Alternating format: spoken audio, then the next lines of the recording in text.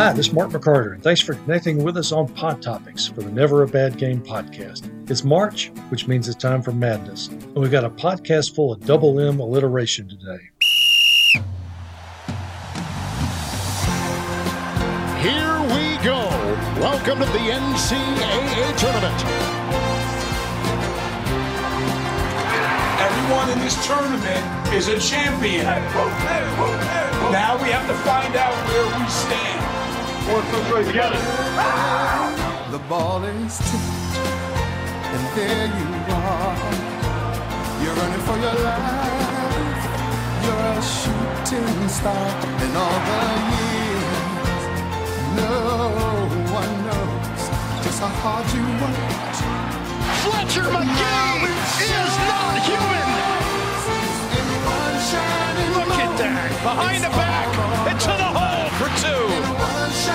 It's a jam. 3 seconds. Waters to the rim. Layup.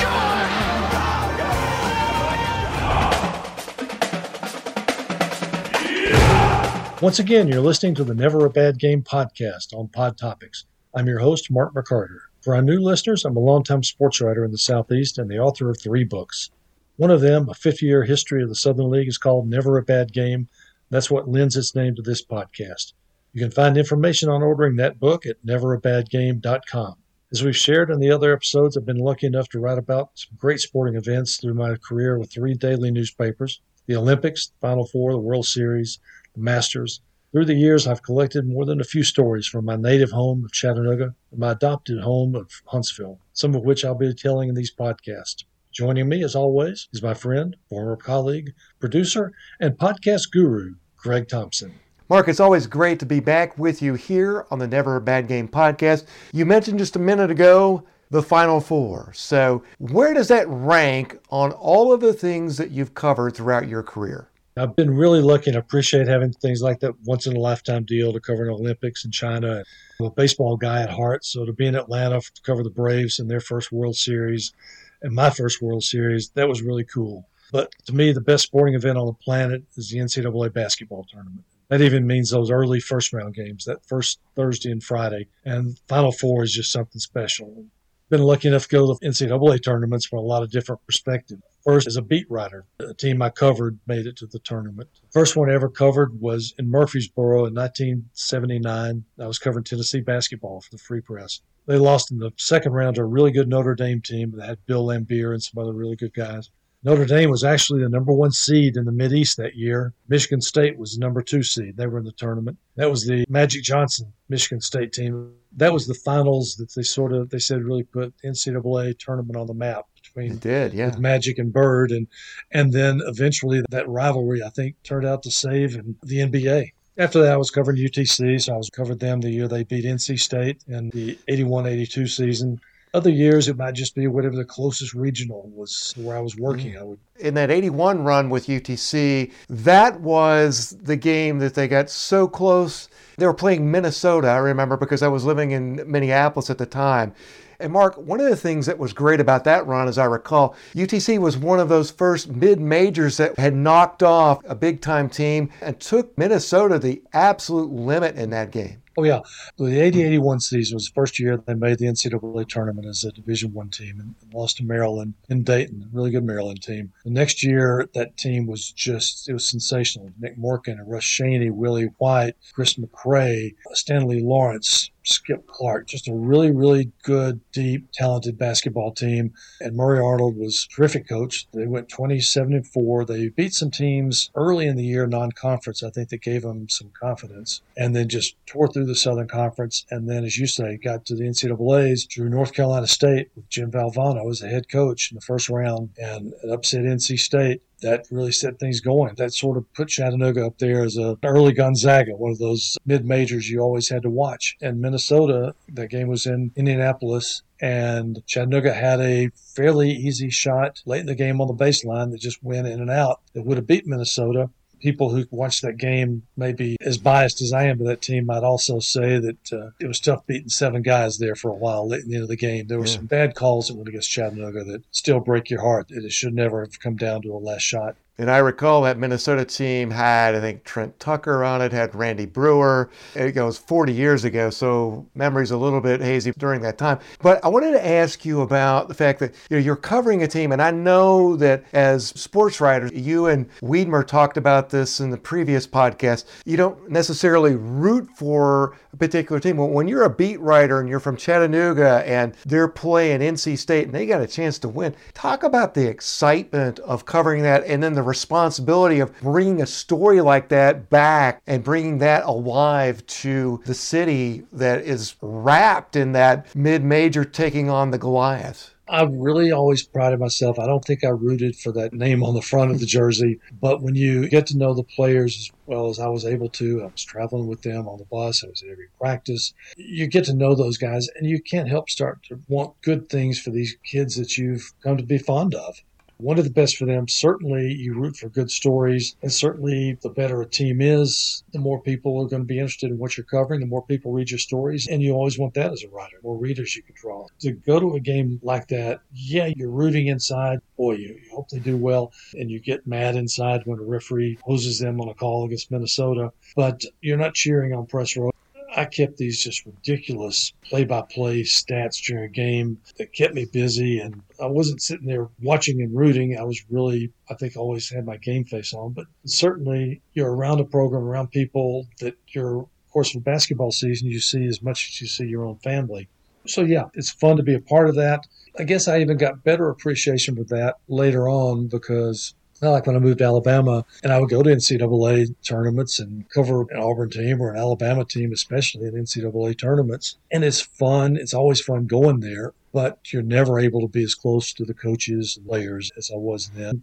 Great memories of going to NCAA with Alabama. I traveled with them when they went to the West Coast and played at Long Beach. I was right there on the baseline. It was the year that Loyola Marymount had Hank Gathers, and Gathers had died. And I'm 30 feet away from Bo Kimball, who shoots left-handed free throws in honor of Hank Gathers. Those are the kind of chill bump moments you get covering an NCAA, whether it's your team or not. As you talked about that, I actually did get chill bumps remembering Bo Kimball shooting those left-handed free throws.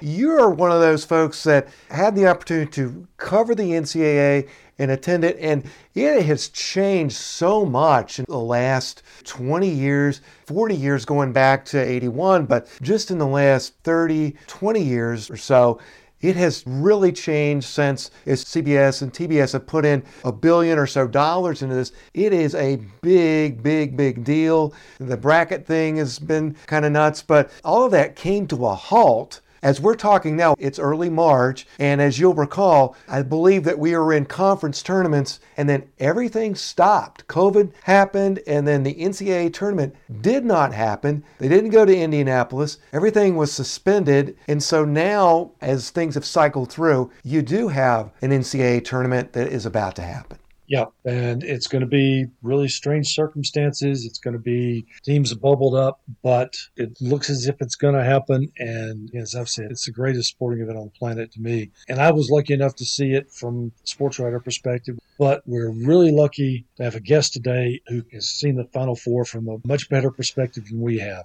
Indeed, we are. And somebody that you've known for a number of years, and I had a chance to work with a little bit in Chattanooga and get to know. Really great guy, and somebody who knows basketball inside and out. Oh, yeah. When I covered basketball for the Free Press, I covered a lot of Vanderbilt home games. I always loved going to Vandy. It was such a family atmosphere up there. I got to know all the players and their families. And one of my favorite people in the business was this sweet, sweet lady named Dot Deathridge. And Dot was Coach Newton's administrative assistant. So I had to call Coach Newton a couple of times a week. I'd always go through Ms. D. And she was just incredible. I took my daughter up there to games, and Ms. D would say, well, let her just sit with me. That'll be fine. So I always teased and joked around Ms. D. And one day she finally says, you're just like this other guy who calls up here all the time, and your names are just about alike. He's an assistant coach down at Auburn. This guy named Mac McCarthy. And I told her, I said, well, I knew Sonny really well, but I didn't know this Mac guy at all. But, maybe one of these days I'd run into him. So who knew? 1985, Mac McCarthy becomes head basketball coach at UT Chattanooga. I was at the press conference that day, wrote one of the stories, and I've been proud to call Mac a friend ever since. And I think Ms. D was probably more right than either of us wants to admit that we were a lot alike. Mac won 8 Southern Conference regular championships in 12 years at UTC, took his team to 5 NCAA tournaments, won 2/3 of his games at UTC. Since his retirement from coaching, he's done some broadcast work. Recently wrote a book that's called What I'm About to Tell You is the Truth or Could Be, My Accidental Career Path. Not that it does any good, but I'm holding it up and having my copy here with me right now. Proud of my friendship and appreciative of my friendship with Mac McCarthy, and really glad he's joined us today. So hello, Mac. Mark, Greg, it's good to be with you. I am so glad you brought up Dot Deathridge.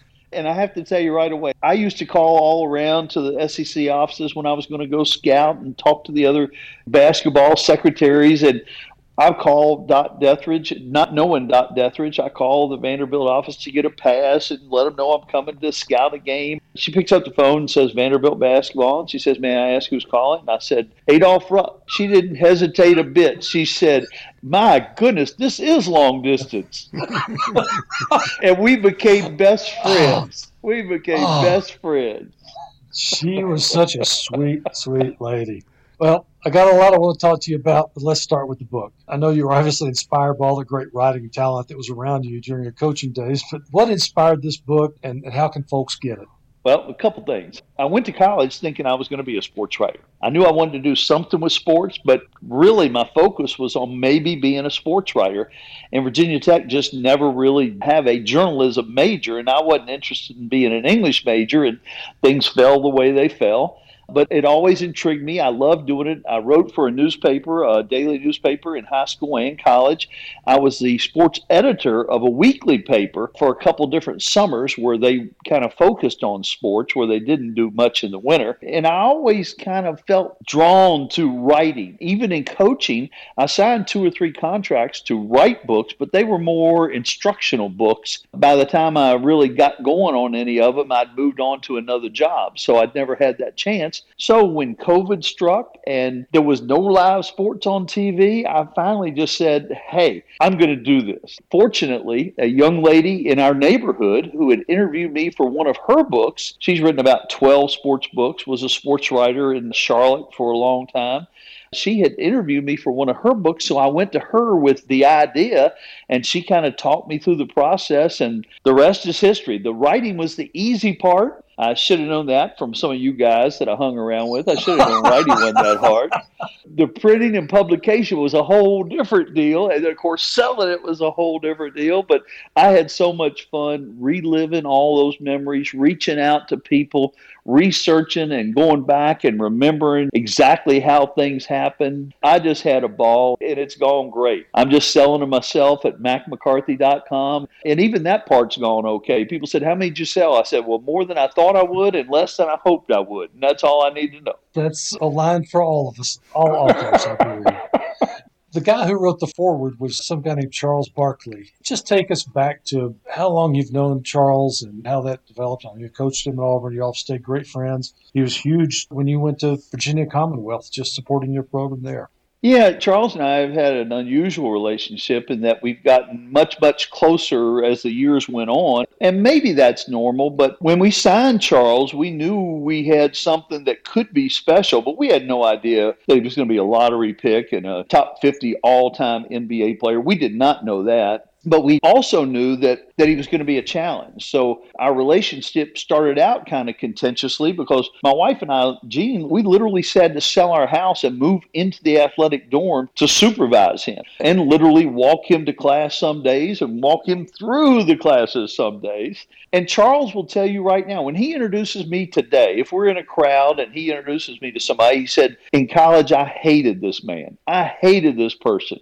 But now, in retrospect, he understands what we were trying to do and how we were trying to do it. There's nothing he wouldn't do for any of us. He's great about staying in touch. He did fundraising for us at VCU. And when I reached out to him and asked him about the forward, he immediately said yes, which he does immediately say yes a lot of times when he really doesn't mean it. But this time he really did mean it. It took him a while to get it done, but he finally sent it and said, tell me how this works. And I said, hey, I don't even have to read it. It works fine. I appreciated him doing it. He really wanted to do it. I was partially surprised that at some point he didn't say, just write it and just say I wrote it. But he really honestly wanted to do it himself and put it in his own words, which I really appreciated. Does his success as a broadcaster surprise you at all? The fact that he has stuck with it sort of surprises me. And you know him, you guys have been around him. The great thing about Charles is that's who he is. He's no different whether he's at the gym at Baylor or playing golf at the Honors or hanging out at Shuford's Barbecue or on the set of TNT. He's the same guy all the time. And I think that's what makes him successful. He doesn't pretend to put on airs. He struggled a little bit when he first started doing the CBS NCAA stuff, but as soon as he relaxed and went about being Charles Barkley, he was the star of that show too. Like I said, I'm surprised he continues to do it, but I'm not surprised he's really good at it at all. Catch us up on what you've been doing lately. I know you've done some broadcast work, and catch me up on the girls, on Jean and your daughter Katie. It's been an adventure. When I got out of coaching, I jumped into administration, which kind of felt like a natural thing. And working for Terry Holland at East Carolina was a lot of fun. He let me be involved in a lot of different things, whether it be conference expansion or changing leagues, hiring people. He let me be involved with a lot of creative things. But when they changed ADs, I didn't enjoy it as much. So I said, hey, I called Shane Neal, one of my former players, and said, I'm thinking about retiring. And Shane said, well, let me look at some things. And he came back and said, yeah, you can do that. So I did. And then the phone started ringing off the hook for doing television again. I had done 2 years full time for ESPN Regional, which became ESPNU back in the day when I left VCU and then got back into coaching. Maybe I should have stayed in television, but I had such a good time. And all of a sudden I was working for American Sports Network, for some of the ESPN platforms. Now I do stuff with the ACC Network Extra. I'm doing some Flow Sports this coming weekend at the CAA tournament. I've been averaging 35 to 45 games a year, which is fun. I continue to do a radio show in Chattanooga. I do one in Florida. I do one in Richmond. I do one here in town, kind of part-time. But we've just been traveling and enjoying ourselves. And Jean retired before I did, and she kind of built the house here. We've been in our house here in Greenville, which we built 15 years ago. This is the longest we've ever been anywhere. We're kind of comfortable here, got great neighbors. We're an hour from the beach. I'll wake up in the morning, there'll be a note on my side of the bed saying, gone to the beach, I'll see you at dinner time. And Jean likes that part of it an awful lot. And our daughter Katie's done great. She went to UVA undergrad, worked in Washington, D.C. for a while, decided she wanted to get back into something that she really loved as an architectural historian, went back, got her master's from UVA, and now works for a really neat architectural historian firm in Fredericksburg, Virginia. She's doing great. We were talking today about a young McCarter lady babysitting for her up on the Signal Mountain. That just makes Jordan feel so old. Every time I bring that up, showed her the book, and you even made note in the inscription that was really cool about Jordan babysitting Katie. Again, makes my daughter feel really old. She's done great too. PhD and everything else. Almost there. All right, goofy basketball season. Gonzaga is clearly, looks like everybody's number one. NCAA's trying to make this as normal a season as possible, but it hasn't been. What strikes you when you think about this season, and especially with tournament time now rolling around? Well, there are a lot of things that strike me about how not normal it is, clearly, but there are a couple of things that stand out. Just the inconsistency in play has been just unbelievable. And I think that's due to a lot of things. Normally kids come in, some of them come in at the semester, certainly all of them come in the summertime. This year there was no spring, there was no summer. For a lot of teams, there was no fall. There were no international trips to bond. There was no preseason. There were no scrimmages. There were no exhibitions. And for a lot of leagues and teams, there were no real non-conference schedules of any significance. The multi-team events didn't happen very much. There was a smattering of them around, but not many. So I'm not surprised by the inconsistency. One thing that I think has caught everybody by surprise is the lack of performance of the quote-unquote blue bloods from Duke and Carolina and Indiana and Kansas and Michigan State and UCLA. And they've all had their moments, but for the most part, those schools have not done well. And a lot of it is due to the one and done. So those young kids didn't have a chance to be on campus and mature, and they're really late blooming. So that's been something that has struck me. And, of course, everybody understood March Madness has to happen. The NCAA cannot afford financially, and the schools honestly can't afford financially for the March Madness not to happen. So everything has been geared toward that happening. We'll do what we can during the regular season. The amount of flexibility and adaptability has been amazing. folks have shown nimbleness that they never would have shown under ordinary circumstances. One thing I just hate is that the kids haven't had a great experience. Now, playing, I'm sure, has been a pleasant surprise, and playing as many games is a pleasant surprise, but they haven't had the normal college experience that we all love so much and cherish and appreciate. It certainly has been memorable. I know it'll have an asterisk by it, but I am pleasantly surprised that we've reached the number of games played that we have. And my fingers are crossed that we can get through March Madness with a minimum of disruptions and forfeits and actually have a March Madness that we'll look forward to that one shining moment on that final night. So is Gonzaga the team that shines that last night? Every year it seems like there are some folks that just can't miss, and everybody says, well, it's Gonzaga and Baylor. Well, Baylor's lost a couple now, and well, maybe it's Michigan, but the one consistent one has been Gonzaga, and they've got a veteran team, an older team, and that has been something that's been interesting to watch. There was a time, and I don't know whether it's in effect right this moment, but there were 2 or 3 weeks ago, the top 10 teams, the starters among the top 10 teams, so that's 50 starters, 42 of them were veteran players. There weren't that many new faces on those teams that were stuck there in the top 10. And I think older teams have a real advantage here going forward because nothing much bothers those old guys who've been through everything.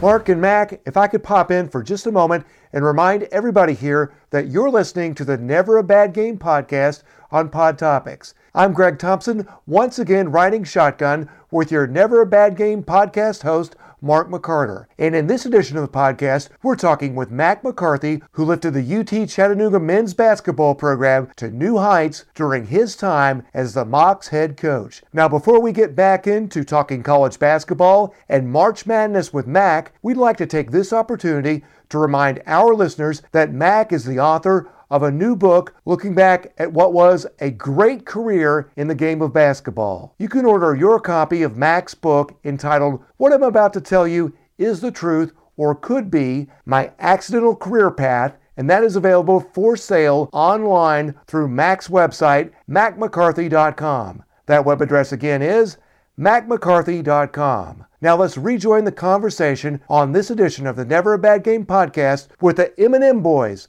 Mac McCarthy, and your podcast host, Mark McCarter. You went to 5 tournaments. What's it like once you get that NCAA bid secured? When you get that phone call or you see your school pop up on TV, there's not a lot of sleep the next few weeks, I guess, but just take us through sort of the inside of what head coach has to deal with once that bid is secured. Of course, it depends a little bit on kind of what level you're at. When you're at a mid-major where you're only going to get one bid, it's so hard to do. The other thing that happens when you're at a mid-major is generally you play your tournament a week early. So you've got a longer period of time to wait. So it's not quite as intense as some of the teams that play on Selection Sunday or even Saturday night, and you've got that short window of compressed time. When you're a mid-major and you know you're going to be a 13 or 14 or 15 or probably a 16 seed, you know pretty much who you're going to play, so you start working on those kind of things.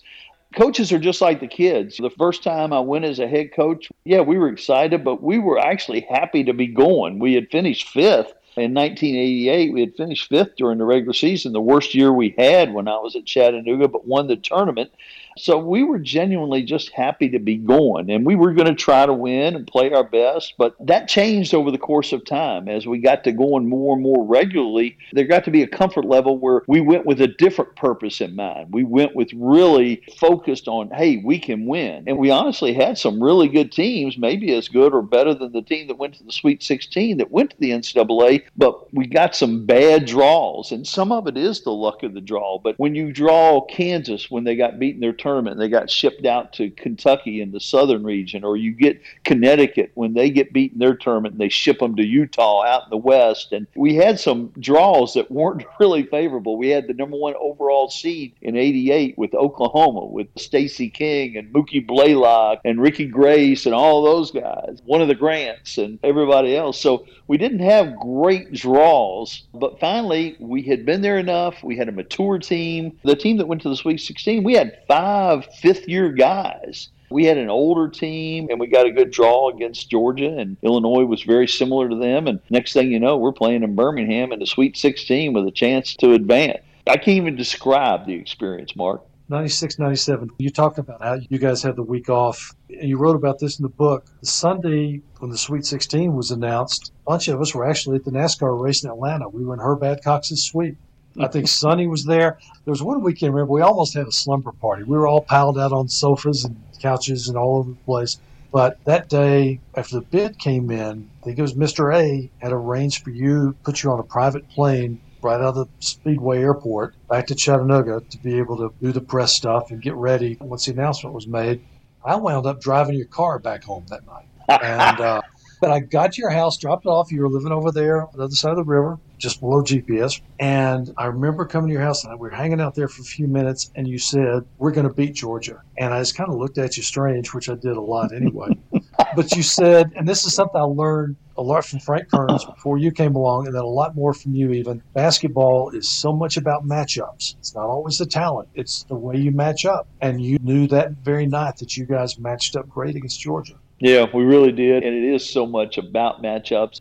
For instance, Kansas had Pollard and Ostertag. They had these huge people that we just couldn't match up with, had no chance. And even though we had a really, really good team with Copeland and Bourne and everybody else, we just couldn't compete with those guys. That day at the race was unbelievable. You probably remember all this because you're into racing like I am. There was a fiery crash. They had just reconfigured the track. Tony Stewart was caught up in a crash. And if you remember, Tony's mom was in the suite with us. They rushed her out of there to go to the infield care center to make sure he was okay. But it happened where there had to be a huge cleanup. So we left right that moment. Somebody took us in a golf cart, I don't remember who, over to the plane. We got to the Winter's Sports Bar or whatever it was called back then, the Boathouse now, I think. We got there. We didn't miss a green flag lap. We got back before they got the race restarted. It was unbelievable. It was like the perfect day for a NASCAR basketball junkie like me. So we did not miss a single lap of the race because of all the generosity of Mr. A. That is good. 96, 97 team, as you said, you had other teams with better records. What made that one special? Well, one thing was the age. That made a difference. One thing was when you've got a lottery pick like Johnny Taylor who can compete against anybody, it gives everybody else a level of confidence. But there were so many things that came together. You had a Wes Moore who literally was a walk-on who never turned the ball over. People don't understand. His assist-to-turnover ratio was the best in the country. He just never turned it over. And it's not something you notice while you're watching the game until you look at the stats. And then we had a decent size with Mims and Collier, and it was just a whole unique situation. And again, the matchup that we talked about, and that was the fourth time in 5 years we had been. Now, not all those players had been, but the program had been. We felt like we belonged, and that made a huge difference. And, of course, the way the season went, a lot of folks don't remember when we started league play, I think we were 4-7. I think we had like one Division I win maybe, or two Division I wins going into league play at the most. We had to totally revamp things. And you know, because you read the book, it was so weird losing to John Beilein, who was at Canisius in the Coca-Cola Classic, Dr. Pepper Classic, I guess it was at that time. Kind of turned our season around. We went back and changed everything that we did, and because we had a mature team, they accepted that and bought into it, and we win the next 11 games, and like you say, the rest is history. But it was so weird that Beilein turned our season around. Pete Gillen ended our season in the Sweet 16 when he was at Providence, and the next year I'm at VCU. Beilein is at the University of Richmond, and Gillen is 40 miles up the road at the University of Virginia. It's just too weird to even make up. That was great. And I was just living in Chattanooga at the time. I was working for Creative Resources. We even did that video on that season, the Sweet 16 run. Somehow the Academy Award Committee overlooked it, but it was. I think it was JR's fault. I mean, the production was great. I think it was JR. And we had Dennis Haskins doing the intro, which I always thought was great. Dennis, we sure did. That was neat. I don't know that people even realized that when Dennis was playing the principal Belding on Saved by the Bell, behind his desk on the set, he had framed UTC basketball team pictures. Yep, on the bookshelf. He changed it out each year. So I saw that team play a lot, and I had a lot of sentimental attachment when I was on the beat, when Murray Arnold was there, and that team went 27-4 that went to the NCAAs and beat NC State. In the early days of the Free Press, I was hanging around all the time and watching Shoemate teams. Did you get a lot, and I suspect you did, people trying to compare those three eras and maybe even by which team was better? And did you ever go back and see old tapes of some of those teams, and what did you think of them? Yeah, that's an ongoing discussion about comparing folks from different eras. Is Petty better than Earnhardt? Was Pearson better than Earnhardt? Is Jimmy Johnson better than Earnhardt? Was Gordon better? It's just so hard to compare different eras. And I don't know why we do it. What is it, Michael Jordan versus LeBron, or whatever the argument is, Kobe versus Michael, whatever the argument is. But I'm not so sure, and I would defend my group. The team that had Morgan and White and Wilkins and Morgan and boy, I tell you what now, that bunch was really good. And I didn't see enough film on the Shoemate guys, although I've heard about them forever. I always had a really deep appreciation for what Shoemate did and what Murray Arnold did before me, because we definitely benefited from their success when we got there.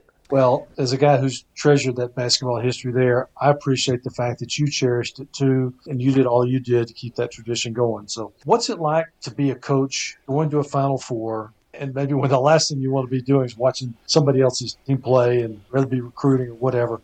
Explain what it's like to be in that mess of thousands of coaches at a Final Four site. Well, to be honest, when I first started coaching, and for a long time after that, going to the Final Four was the best thing ever. There was a coach's hotel where almost all the head coaches stayed together. And literally everyone knew where the hotel was. The coaches would hang out in the lobby. Some of them wanted to hang out and wanted that adulation and people coming to see them. They wanted to kind of hold court and tell war stories. And some were a little bit more aloof. You just see them passing through the lobby. But there was even an all-lobby team. They would vote each year on who spent the most time in the lobby. And there were some notorious ones like Lefty and some of those kind of guys.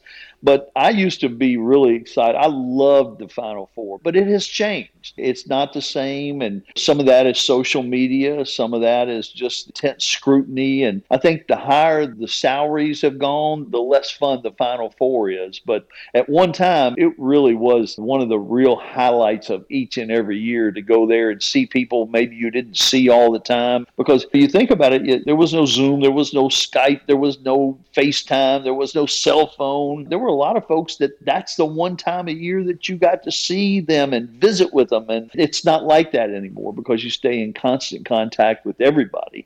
So that part of it has changed, but it's still a special event. I still think the semifinals of the national championship, I think it's one of the great sporting event days, regardless of what sport we're talking about, when there are 4 teams there and 4 different fan bases and all the different colors and pageantry.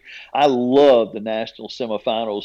The Monday night game is always anticlimactic for me. I love the national semifinals still. Greg, did we wake you up? Absolutely not, Mark. My cone of silence is out of respect for the great conversation between you and Mac. I'm just trying to stay out of the way. But while we're here, I'd like to remind everybody once again that Mac's new book is available online at macmccarthy.com. Now, Mac, so I do have a question. I got to go to one Final Four as a fan. My parents live up in Minneapolis, and I was living in Chattanooga and applied, and I got tickets to the one that ended up where Duke repeated and beat the Fab Five. So you get to walk through this lobby, and you get to see these guys. Who is your all-time coach's team as you went to the Final Four? Oh, gosh. As an all-lobby team? As an all-lobby team, yes. Well, Wimp would have to be on there because Wimp loved holding court. And clearly I'm biased, but Sonny and Wimp together are pretty hard to beat. Lefty would definitely be on there. Trying to think who else would hold court pretty good. Some guys were coaches for a while, and then they were other places. George Raveling was one who commanded a big audience. Mm-hmm. and enjoyed the back and forth and seeing folks and could tell a lot of tales. That would be 4 of my 5. I tell you who was underrated as an all-lobby guy, really as a storyteller, is Hugh Durham, too. Not only was he an underrated coach, but he was an underrated storyteller, too. He really was something special. And you mentioned Sonny, so I know there's a lot to pick from, but what is your favorite Sonny story? Sonny, there were so many good ones. Sonny was recruiting a kid in southeastern Kentucky, and you can imagine what the situation was. Sonny was bound and determined to get this guy, and he went in there, and the family was very proper, so Sonny was very proper, and they started the in-home visit with a Bible verse, so Sonny picked out one, and he joined in and read a Bible verse. They decided they were going to have dinner, and Sonny was helping cook in the kitchen and all that. And so they got to the table, and Sonny blessed the food. In addition to the host, Sonny jumped right in there. And then they got to singing some gospel song. Sonny joined right in. He's got a great voice, loves country music. So he joined right in there with a few gospel numbers. They went catching fireflies, lightning bugs. So Sonny jumped out there with the kids, and he had him a jar, and he was catching lightning bugs. And pretty soon, it got time to leave, and they said, well, you may as well stay, but we don't really have much room, and it wouldn't be appropriate for you to sleep with Junior, who was the prospect. You have to sleep with this little brother. So Sonny said, that's fine. That's no problem. Can't get out of here. Light's not good here out in the country anyway. I wouldn't be able to find my way out, so if it's okay, I'll do that. They jump into bed. He's on one side, and the little brother's on the other side. And all of a sudden, the little brother jumps out of bed and gets down on his knees beside the bed. Sonny does the same thing. On his side, he jumps down and gets on his knees. So he says, I guess we're going to pray again, to himself. The little boy looks at him and says, Coach Smith, my mom is not going to be happy with you. He said, how can you not be happy with me? I've done everything. I've read the Bible verse. I've said grace. I've chased the lightning bugs. I've sung the gospel music. I've done everything I could do. I helped cook dinner. He said, yeah, but we only got one slop bucket. It's on this side of the bed. Okay. The bigger question is, and you don't have to name the person, but did he get the recruit? No, he didn't. Oh, gosh. That's even the better kicker to the whole thing. That is. And that, in a perfect segue, is probably the best time to say amen. Mac McCarthy, I can't thank you enough for your friendship, for you taking the time to be on this and to reminisce with you. Love the girls from me, and can't wait to see you somewhere down the road. Ditto to all that. Thank you all so much for having me. We're back with you for our remaining moments on this edition of the Never a Bad Game podcast on Pod Topics. I'm Greg Thompson from Pod Topics, and it's been fun once again to be riding shotgun with your Never a Bad Game podcast host, Mark McCarter. And Mark, I've got to tell you, it was a real treat to be part of your interview with Mac McCarthy. And I can't wait to read his new book and explore his career a little bit more. And of course, you can get that book at macmccarthy.com. And as he related to us in the interview, he's had quite the charmed life in basketball. Oh, yeah. One of the really great guys. I do appreciate Mac joining me. As I said, way that he cherished UTC basketball history that really started with what Leon Ford built in the 1960s and what Ron Shoemate continued with all that hype and success, and Murray Arnold did. Mac even made sure I got to my first Final Four. I was living back in Chattanooga and helping a place called Creative Resources. We did a lot of stuff with UTC. We produced that video we talked about in the interview. And just somewhere in casual conversation, I got around to telling Mac I had never been to a Final Four. I was always covering baseball at that time of year. I was at spring training, getting ready for the Lookouts to get started, whatever. And so he just said, I've got tickets. I'll take care of you. So he got me an extra ticket, and that was the tournament in Indianapolis where Arizona beat Kentucky in overtime in the championship game. North Carolina and Minnesota were in it. And I was in hog heaven. Finally, this is the bucket list deal. I'm finally at a Final Four. And who would have thought it 10 months later I'd taken another newspaper job. And about my first week on the job, the editor calls me in and says, well, you need to start making your travel arrangements for San Antonio and get your credential for the Final Four. I said, you mean I'm going to cover it? He goes, we cover it. Yeah, we need to cover it every year. You need to go. Okay, good deal. So I went, I guess, for 11, maybe 12 of the next 13 years, covered the Final Fours. And one of my favorite assignments. Well, I can tell just from the way you relate that story, it was like getting a lottery ticket, not only getting a job, but being able to go to an event that you really cherish and be able to see that and then be able to tell those stories had to be really special for you. Yeah, it's just a great atmosphere. And I think about one of the odd things is tip-off. And back when everybody still was carrying cameras around with flash bulbs, the tip would go up and flash bulbs would go off everywhere. And it was just almost this surreal, out-of-body experience. And just so many good stories and so many great games. And just being a basketball guy and to be there, we were courtside seats on press row. I ended up at half court. I'd turn around and look and see people behind me like Bill Walton and these famous people are 10 rows behind me, and I've got a better seat than they do. It was just so much fun. Well, was there a memory for you that really stood out during that time? I went to Memphis State for 1 year when it was still Memphis State. So the year that Memphis lost to Kansas, when Memphis just couldn't hit a free throw to save their lives, I kind of bled a little bit through that one. One maybe that sticks out as much as anything, I think it was 2000 in Indianapolis, and it was Florida playing Michigan State. And Michigan State had a guard named Mateen Cleaves, who was just a dynamic, fun player. Oh, yeah, I remember him, yeah. And he got kind of cheap-shotted by one of the Florida players and had to help Mateen off the floor and went to the locker room. And Michigan State, I think, had a lead, but it was starting to shrink. And earlier, midway in the second half, Mateen comes trotting out of the locker room and under the stands and onto the court, and the place just erupted. It was almost this Willis Reed moment, this injured player coming back. He got back in the game. Michigan State held on the lead or came back. I don't know if they were behind at the time and won the game. It was just so cool that a couple years later, Mateen wound up here in Huntsville on the NBA D-League team. And so I got to reminisce with him some about that moment. A nice guy. I liked him a lot. Mm-hmm. I think the one really odd memory, and it has nothing to do with anything on the court, back again in Indianapolis, I think the 2006 tournament, I took my wife, Patricia, with me. It was the first time she'd gone to the Final Four with me, and we managed to convince somebody at the NCAA to sell me a ticket. So she went along, and it was Florida, UCLA, LSU, George Mason that year. So we go up on Thursday night and check into the Marriott and go downstairs to the bar and immediately run into two old sports writers, and we wound up sitting there complaining about people who handle our expense accounts and telling stories about our more well-lubricated members of our fraternity and some of their antics and things like that. So Patricia gets indoctrinated into life on the road with a sports writer. And then after the game at Final Fours, the media hotel always has a big ballroom, and they open it up for the media after games, and they have an open bar. There's an ice cream bar. There's omelet station. There's cold cuts, all kind of food, pizza. And guys will just sit there till like 3 a.m. and just telling stories and eating and having a few pops and just enjoying things. And I think that's the one where the hotel actually shut the lights out on us about 3 a.m.